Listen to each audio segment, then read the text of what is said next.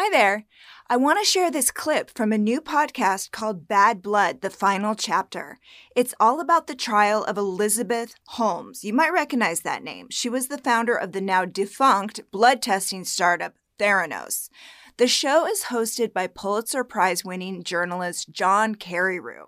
His reporting for the Wall Street Journal first uncovered her fraud. He even wrote a book about Theranos' downfall, and he's kind of an expert on the topic. He's going to walk you through the government's case against Elizabeth and let you in on everything happening in the courtroom. You'll hear exactly how Theranos got away with lying to investors, patients, doctors. And you'll hear about the impact of her lies and the consequences of Silicon Valley's fake it till you make it culture. If you want to hear details that have never been released before, this is where you're going to get them. So, back to the clip. What you're about to hear is from an episode about Elizabeth trying to capitalize on the 2014 Ebola epidemic to land a big investor. And if you've ever wondered what Theranos would do if it was still around during the COVID-19 pandemic, yeah, this is probably going to answer that question, so take a listen. In March of 2015, Elizabeth was invited to Stanford. She was now a full-blown celebrity, the Silicon Valley prodigy who was upending medicine. Forbes had anointed her the world's youngest self-made female billionaire. She was a sought-after guest speaker. Her talk at Stanford was a fireside chat with Theranos board member George Shultz. About half an hour in, she got a question from the audience about the FDA. She answered it with her usual spiel about how she welcomed FDA oversight of laboratory tests. But as she spoke, Shultz interrupted her. There are frustrations. For example, it's okay for me to say. I don't know. Maybe you should not say. For example, Elizabeth has No, a you should test not say. No. that will spot Ebola very early, before it is symptomatic. So it can be treated before it becomes communicable. So we're waiting for approval. We're working with the agency. We have a very good relationship with the agency, and it's been something that that has proved to us that supporting the requirement for FDA regulation, even of tests that right now don't have to be regulated by FDA, is the right thing to do.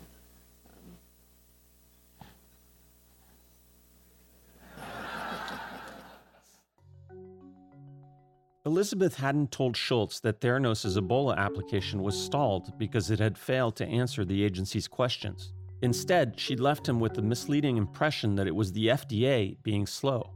And now, that fib was boomeranging back on her in public. Although, being the smooth operator that she was able to play the awkward moment for laughs.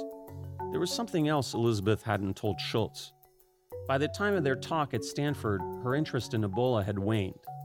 The outbreak in West Africa was coming under control, and after the death of the traveler from Liberia and Dallas, the CDC had successfully stopped the epidemic from spreading on U.S. soil. As one former Theranos executive put it to me, after the new year, Ebola was kind of dropped. Elizabeth was no longer bugging us about it. Meanwhile, Byron Trott's BDT Capital had walked away from an investment in Theranos for reasons unrelated to Ebola. In fact, why BDT walked away is a whole other story, a fascinating one, that I'm going to tell you in another episode of this podcast. But back to Ebola. Before it walked away, BDT had drafted a 21-page memo about Theranos for its co-investors. It listed all the Ebola claims Elizabeth and Sonny had made to the firm. One of those claims was that the CDC had asked Theranos to develop an Ebola fingerstick test because of, quote, the propensity of field workers to accidentally stick themselves with infected needles. That wasn't true. A person with knowledge of the matter told me it was Elizabeth who'd approached CDC Director Tom Frieden, not the other way around. And Frieden had never found her claims about Theranos' test credible. He'd even likened them to cold fusion. That's scientist speak for something that's laughably impossible. What about the $120 million contract Theranos claimed to be negotiating with the government to test for Ebola at U.S. airports and in West Africa? As far as BDT knew, That contract was now expanding to, quote, provide the infrastructure to contain future biothreats. But Frieden had never heard of such a contract. So, were Elizabeth and Sonny lying about it? In hindsight, it sure sounds like it. You'll see on the third paragraph down, it says, the company is currently negotiating the terms of a contract with the U.S. government to provide testing services for Ebola within U.S. airports and alongside the U.S. military and aid agencies in West Africa.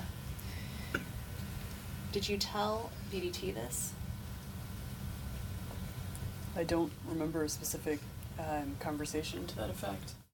That's Elizabeth being confronted with the BDT memo by SEC staff attorney Jessica Chan in the summer of 2017.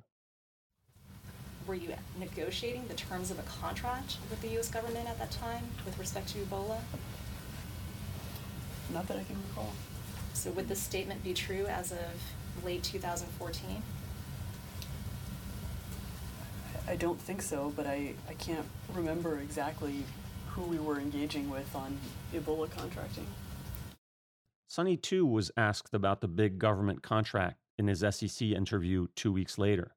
What about the statement 2 more paragraphs down? The company is currently working with the government to finalize a contract which it plans to announce in the coming months, launching in U.S. airports shortly thereafter.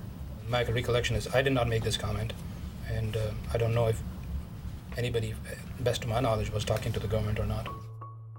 Clearly, there never was an Ebola contract under negotiation. It was something Elizabeth and Sonny said to impress BDT and its co-investors. But that FDA approval never came. Although Theranos eventually did send responses to the agency's questions, the FDA found them unsatisfactory, and its application languished. The Ebola epidemic subsided in early 2016. By then, I had published my first expose on Theranos, and the company was in a fight for its life. To try to turn public opinion around, Elizabeth went to Philadelphia to address the annual meeting of the American Association for Clinical Chemistry. There, in front of thousands of laboratory scientists from around the country, she unveiled the mini lab. And she touted something else, a new test. Finally, we'll present results on the nucleic acid detection capabilities of the Minilab and introduce our Zika nucleic acid-based assay on Minilab. The Ebola epidemic had faded from view, but there was a new plague sweeping across Latin America, Zika.